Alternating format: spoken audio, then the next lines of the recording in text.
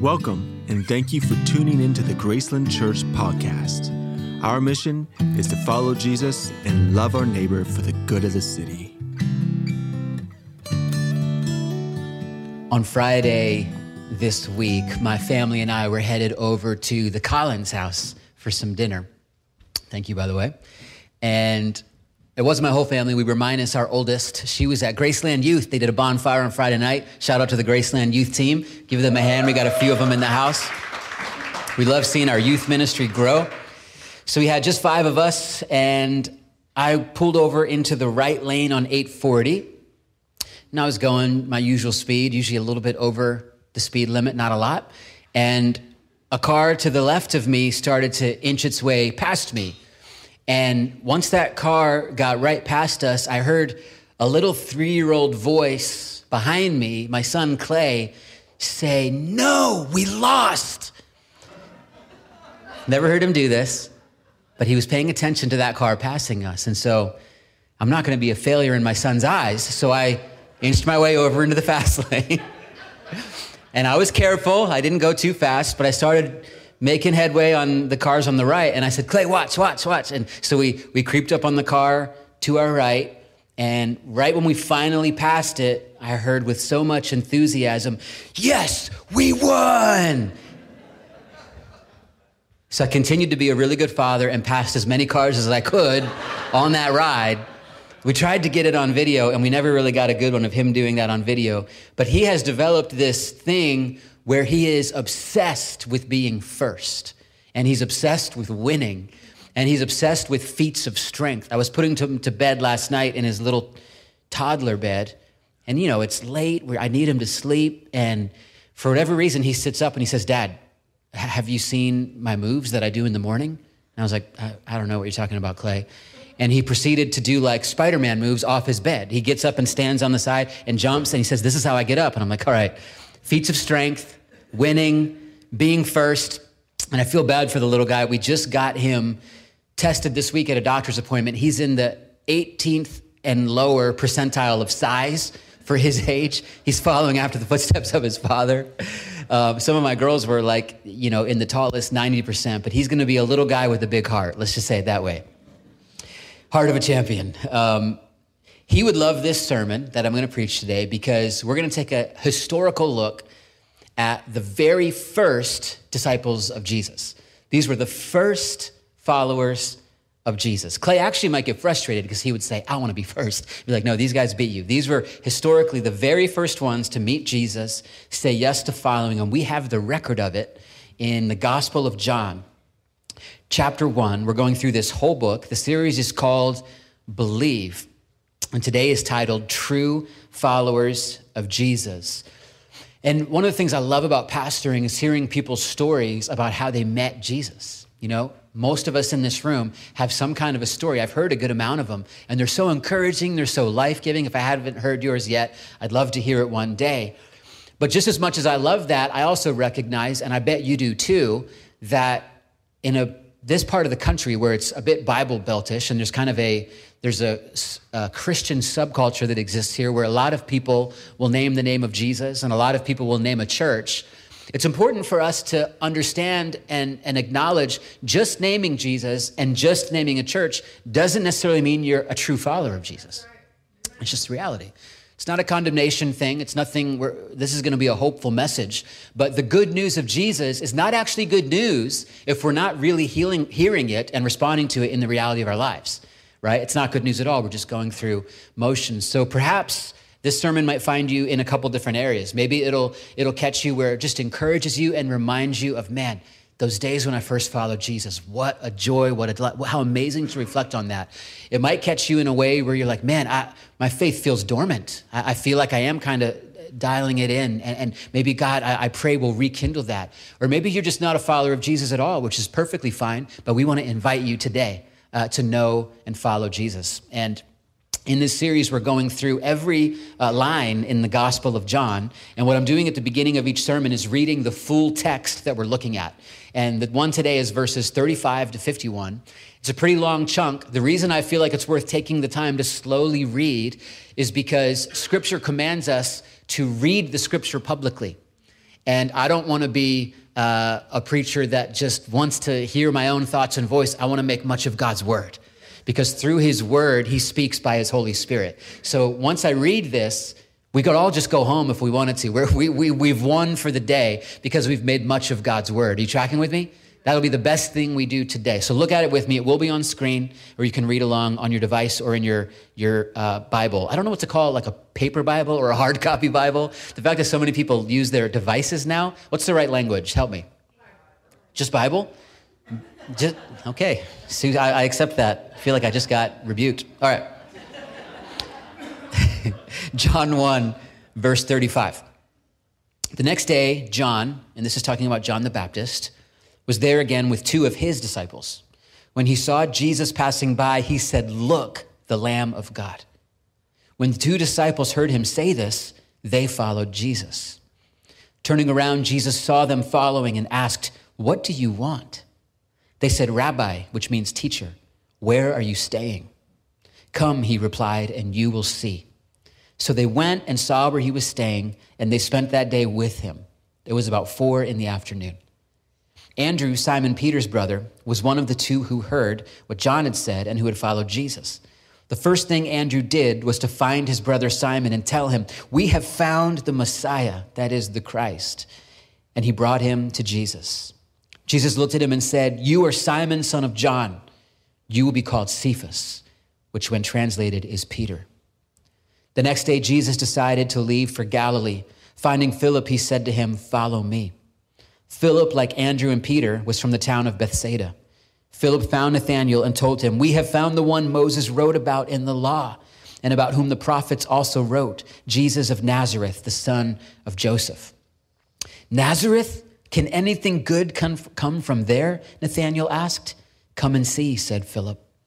When Jesus saw Nathanael approaching, he said of him, "Here truly is an Israelite in whom there is no deceit."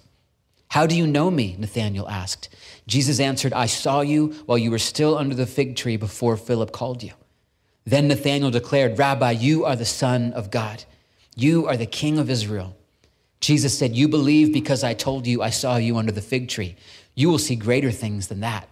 He then added, "Very truly I tell you, you will see heaven open and the angels of God ascending and descending on the Son of Man." Spirit of God, we just continue to welcome you in this place. And we ask that you will quicken your word in our hearts and give us ears to hear, eyes to see what you are doing. In Jesus' name we pray.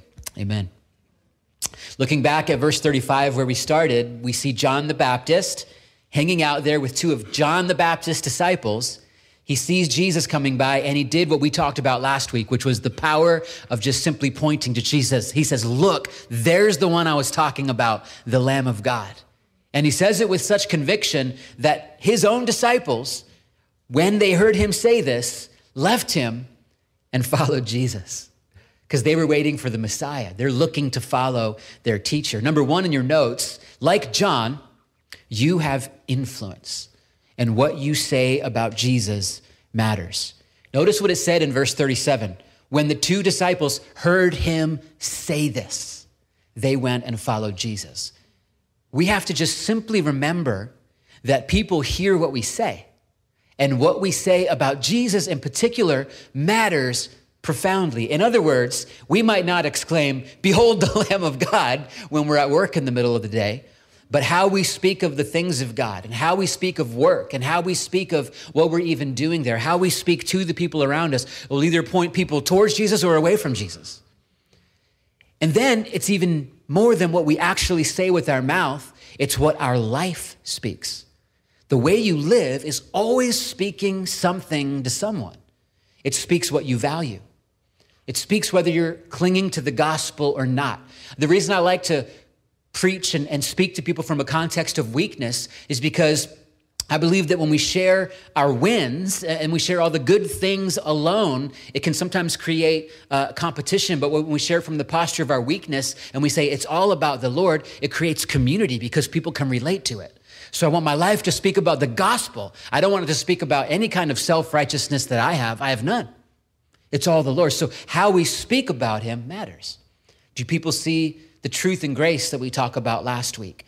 Do they see that you prioritize the Spirit of God in your life guiding you? Do they see that you prioritize the church family? You know, how we engage with church speaks to people about what we believe of Jesus. Does how you live speak to them that you believe you're actually a part of what God is doing in the world? Because you are the church all day, every day of every week. And how you live out there is how you live as the church. There's this song, it's a pretty heavy lyric, but I'm going to read it. It'll be on screen. Casting Crowns did it. It was written by John Mark and Mark Hall. It says, "Be careful, little eyes, what you see. It's the second glance that ties your hands as darkness pulls the strings. Be careful, little feet, where you go, for it's the little feet behind you that are sure to follow. Be careful, little ears, what you hear. When flattery leads to compromise, the end is always near. Be careful, little lips, what you say, for empty words and promises lead broken hearts astray. People never crumble in a day. Families never crumble in a day. It's a slow fade." It's actually a hopeful song. That doesn't make it sound very hopeful, but it's just giving us the needed and sobering reminder that what we speak and how we live is being followed. And our kids, those that we influence, our grandkids, our siblings, our parents, our loved ones, even those that we have animosity with, they're paying attention to what our life speaks. My prayer is that my life will speak loudly the good news of Jesus. My prayer is that my life would just simply point people and say, "Behold the Lamb of God, follow him." And there is this sobering way to say it, but here's how I think of it for myself, and I just believe it's true for all of us. Others will follow or not follow Jesus because of what my life says about Jesus. So I want to be like John the Baptist and just be obsessed with look to him, look to him. He is the Lamb of God. We're going to keep talking about that and frame it in a very hopeful way over the remainder of this message. Reading on in verse 38. Turning around, Jesus saw them, the two disciples that were leaving John, and he asked, "What do you want?" So that's a strange response from Jesus to me. Imagine if you're here seeking the Lord and all of a sudden you have a vision and Jesus is before you and you behold his face and you're saying, "I'm seeking you, God. I'm here for you. I need you." And he just looks you right in the eye and says, "What do you want?" And Jesus did this often. He would lead by asking questions. He would confront things in people by asking questions. And probably a truer translation of this when you study the context is, what are you seeking? So not as much like, oh, I'm hungry, so I want a hamburger right now. But what is it that you are seeking in the depths of your heart? And I just want you to reflect on that question as we respond to this text. What are you seeking? And think about Jesus standing right in front of you and saying, "My son, my daughter, what is it that you seek?" It's a good thing to grapple with because it helps us grow in our own self-awareness. A lot of us begin our relationship with God by very much just what we want from God, right? There were whole crowds that gathered around Jesus just because they wanted a meal and they were hungry. And there's nothing wrong with that. That's why we do things like Fall Festival. We throw a party and we say, "Hey, come hang with us. We actually want to introduce you to Jesus." We have pizza, we do whatever it is. It starts by just wanting to fill our bellies. And think about that metaphorically. We want something from God, but it's a very sad thing to stay there in your relationship with God. Ultimately, God is wanting to lead us into a relationship where we understand that the prize is actually just knowing him. And like we talked about a couple weeks ago, the word, Jesus, is the essence of life. So rather than seeking all the little things that we might say, "I want this God, I'm seeking this," we eventually mature, hopefully, and we learn, "I'm seeking you. You are the essence of life. You are all I need." Highs can go, lows can go. This circumstance can happen, this challenge can happen, this victory, this loss, this pain, this celebration. It all happens in all of our lives. It's part of life. But if we focus our attention and our seeking on the essence of life, that's what changes everything. So we get changed in the midst of whatever our circumstances are. And I think the response of these two disciples that were now wanting to follow Jesus speaks something interesting about their heart. They said, "Rabbi," in verse 38, which means teacher, "where are you staying?" So that was their response to what do you want? Where are you staying? Now, to me, That's basically them saying, we want to be around you, Jesus. Where are you? We want to be there. And I love Jesus' reply, and it's just incredible. He says, come and you will see.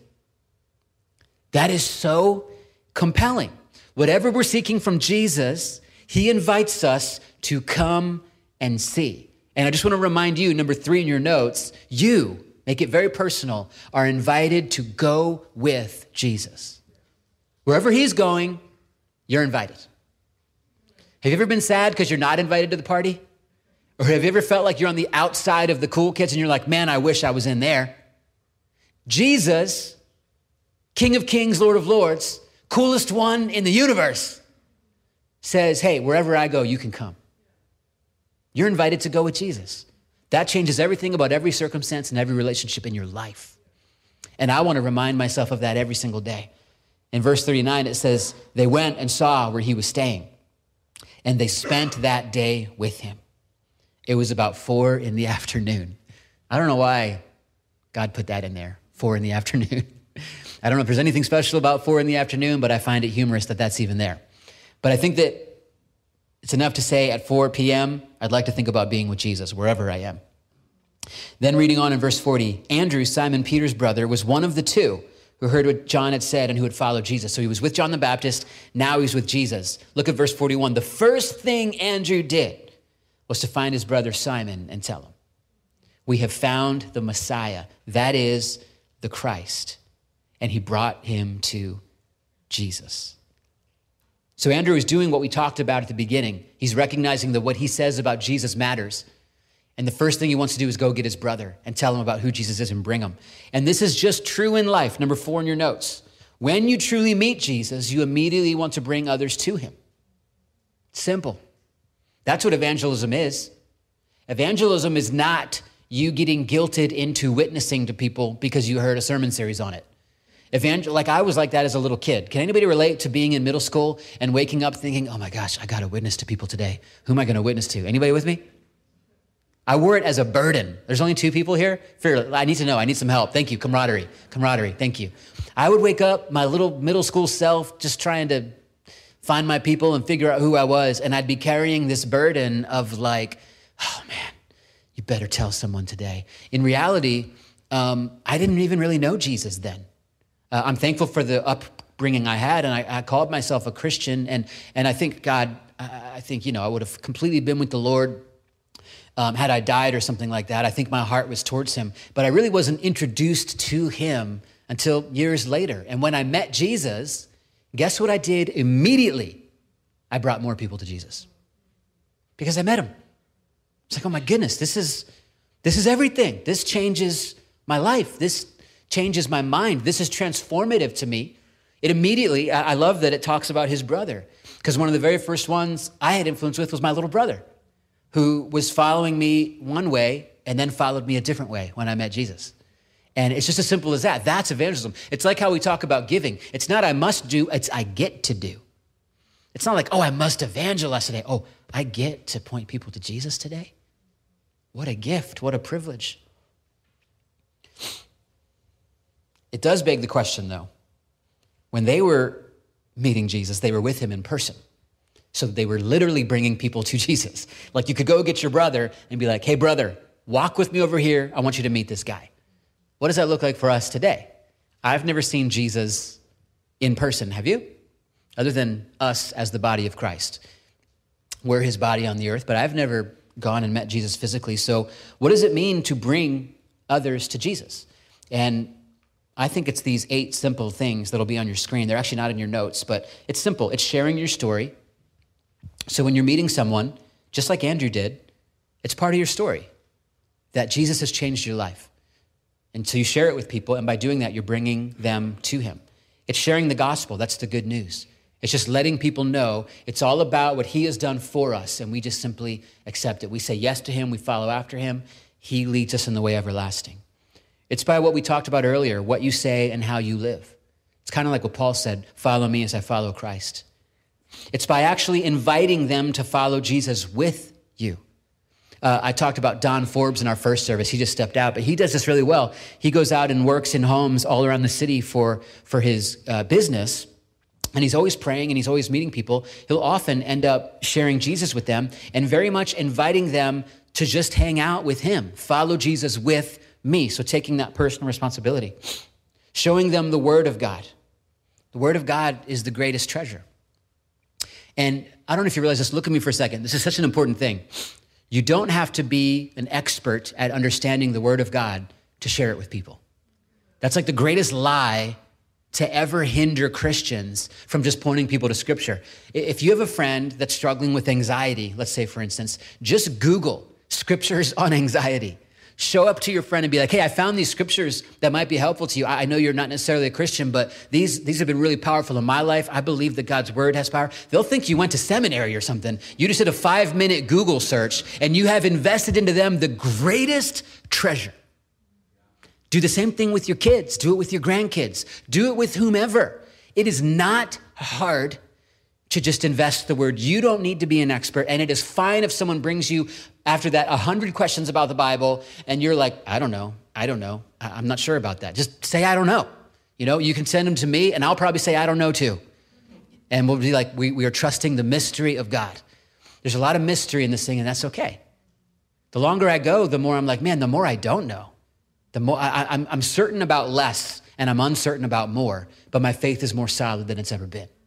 Right? And that is an okay place to be. So invest the word. When you do that, you're bringing them to Jesus, praying with them. I want to just echo the great company. I'm not trying to make a comment on the company, but Nike, and say, you just need to do this. I want to say this to you strongly. A lot of people are afraid to pray with others. They're just fearful of they're going to sound stupid. They don't know what to say. But I believe with all my heart, there are so many people out there that have never had someone just grab them and pray with them. And they've never experienced what it is to just have someone with an honest heart lift them up before the Lord. And you can do that so easily. You can just grab their hand or you can put your hand on their shoulder. You don't have to say anything fancy. You could just say, God, please help my friend. She doesn't know what to do right now. And we believe that you hear our prayers. In Jesus' name, amen. I want to push on you. Just do it. Actually pray with people, including your spouse, including your kids, including loved ones. It can be hard to pray with those you're closest with because you can feel stupid or you can feel silly, you can feel like a hypocrite. That's fine. We're all silly, stupid hypocrites without Jesus. You know what I mean? We're just with those people calling on the name of the Lord. This is something we need to learn more and more. And then piggybacking on that, inviting and listening to the Holy Spirit. The Holy Spirit is real, the living God among us. And he's there to help you when you pray with people, when you talk with people. And then I put last on this list on purpose, inviting them into the church family. Because a lot of people in the church in the West, we've been kind of discipled to think our primary evangelism is just invite them to church. Leave it to the professional Christians like me. They'll come hear so-and-so preach, or they'll get impacted by this, and that'll be it. And that's obviously not working in the church in the West because the church is growing weaker and weaker and shrinking as a whole in the West as secularism just blows through the roof in our society. So that's not what God has called us to do. Do all of those other things, and yes, invite them into the family. Let me also say, to invite someone into the family of God is a lot different than just saying, hey, come visit this church service that I'm a part of, and then letting it go. When you invite someone into the church family, yes, you may invite them to the service, for sure, bring people in. That's why we're making room with our multiple services and the kids and all that.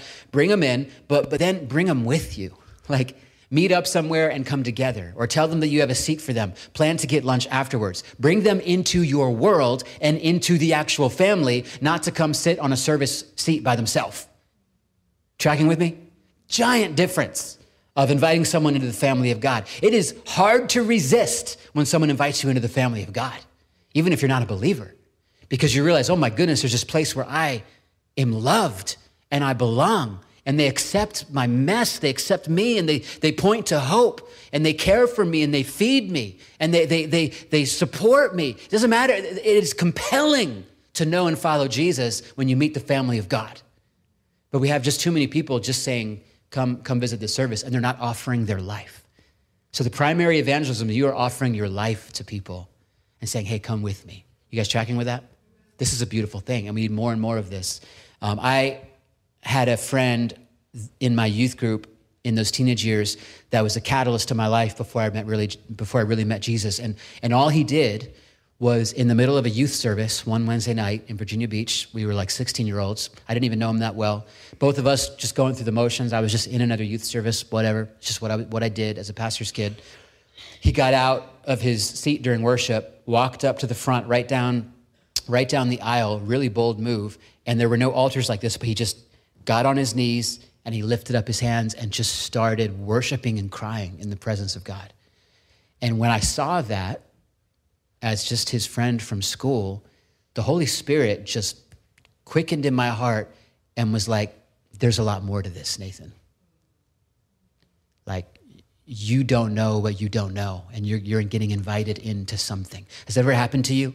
You see something in someone, and you're like, there's something more. There's something I had no clue about. And that's no place to be. I was in church for 17 years at this point, since I was basically born in a pew, right? You could be in church for decades and decades and decades and not really meet the transformative reality of the person of Jesus. And that, just seeing that kid, his name was Rob Morgan, do that was a catalyst for me meeting Jesus. His life was speaking to me. He was bringing me to Jesus. He didn't even know it. Reading on in verse 42, Jesus looked at him and said, "You are Simon, son of John." First time he's meeting him. "You will be called Cephas," which when translated is Peter, and that means rock. So right upon meeting Jesus, Jesus changes Peter's name, changes his life forever, and gives him a glimpse into his whole future. And I love this principle, number 5. You can bring people to Jesus, but only Jesus changes their lives. So his brother Andrew just brought him. Then it's up to Jesus. And sometimes when we care about bringing people to Jesus, especially loved ones, we also take the burden of, I must now change them. And I'm just here to tell you, you're in for a miserable life if that's how you live. And you're also going to hurt people more than you help them if you try to change them. You got to just let people be. Invite them to know Jesus. Jesus, through his word, through the power of the Holy Spirit, will transform their life. Who knows when that time is? Who knows how God's going to do it? But it's not up to you. A friend of mine, who has taught me a lot about pastoring, has this great quote. His name's John Tyson. He said, "We want theology that can't be dismissed and power that can't be denied." And I love what that articulates, because a lot of times those were kind of two different camps.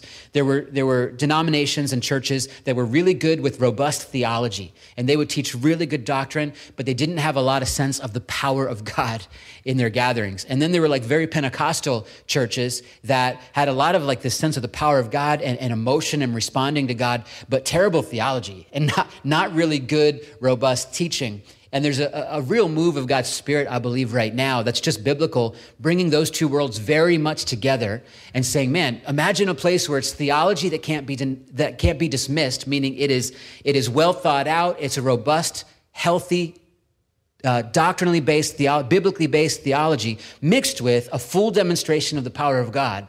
And I love that compelling vision, and I'm all about it. But if I'm not careful, I can wear that as my burden. Like, I must now somehow change people based on just how good I preach, so it's theology that can't be dismissed and power that can't be denied. I better get this right so that people can really be changed and meet the Lord. And then I'm back to like a works-based gospel, and I'm in all kinds of pressure and burden, and I'm doing in that moment what a lot of us do with friends that we want to change, rather than just saying all we're doing is bring people to Jesus and then he alone can do it. Tracking with me? One path is a really miserable life. The other path is a really healthy, flourishing life. Jesus at the end of the day said, "My yoke is easy and my burden is light." Like, we needed to go talk to some of the Christians, myself included, that are just living life full of like ministry burden or changing people burden, and say, hey, don't forget, his yoke is easy, his burden is light. What are we really doing here? We want the work of Jesus, not the work of our own effort. We're going to close this as we look at the rest of the text. Oh, one last thing before I read the next part, because I just have to get this in. Notice that when Jesus meets Peter, or I should really say Peter meets Jesus, Jesus immediately calls something out of him for the future. Now, we know, because we studied Peter for like 3 months earlier this year, the life of Peter. Peter was a hothead. Peter was impulsive. Peter cut off someone's ear in anger. Peter rebuked Jesus. Peter denied Jesus. He was a mess. But when he first met Jesus, Jesus changed his name to Rock. That's what Cephas means. He says, you are the rock that I'm going to build this church on. And if you look at Peter's life, even for a while after he met Jesus, he was everything but a rock. And that's just really good news for us, because Jesus speaks a better word into your life. Like, your failure is not what speaks who you are. Jesus speaks what you are. And Peter eventually caught up to that and did become the rock that the church of Jesus was built on. So you can take heart. I like what our pastor emeritus, Pastor Ralph Duncan, says here. God uses us at our present level of development. You're not going to be fully developed. God will still use you. Verse 43, the next day Jesus decided to leave for Galilee. Finding Philip, he said to him, follow me. Philip, like Andrew and Peter, was from the town of Bethsaida. Philip found Nathanael. So he's doing the same thing. Right away, he grabbed his friend and he told him, we have found the one Moses wrote about in the law, and about whom the prophets also wrote, Jesus of Nazareth, the son of Joseph. Nazareth, can anything good come from there? Nathanael asked. Come and see, said Philip. So now Philip has taken on the language that he learned from Jesus. He just says, hey, yeah, maybe you don't think anything good can come from Nazareth. Come and see.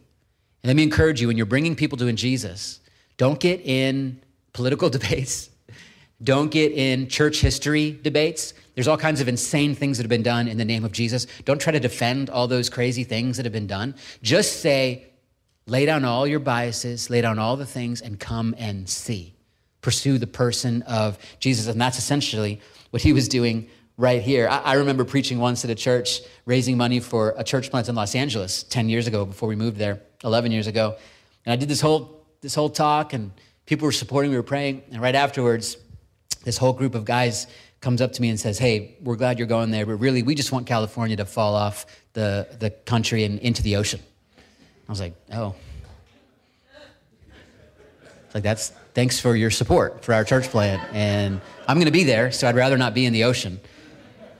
And it's very much like God to raise up beautiful things out of places that we are biased towards, right? So it's really good to let go of those things and just invite people come and see, but also to make sure in our heart that we're not blocking off certain things that maybe God could do. Verse 47, when Jesus saw Nathanael approaching, he said of him, here truly is an Israelite in whom there is no deceit. How do you know me? Nathanael asked. Jesus answered, I saw you while you were still under the fig tree before Philip called you. Then Nathanael declared, Rabbi, you are the Son of God, the King of Israel. So once again, his friend just brought him. Jesus immediately changed his life. Jesus spoke with power into his life. Last two verses. Jesus said, you believe because I told you, I saw you under the fig tree. You will see greater things than that. He then added, very truly I tell you, you will see heaven open and the angels of God ascending and descending on the Son of Man. Jesus repeatedly said things to his followers, including that they would do greater things than they even saw him do. So like there's this sense that our imagination barely scratches the surface of what the Lord wants to do.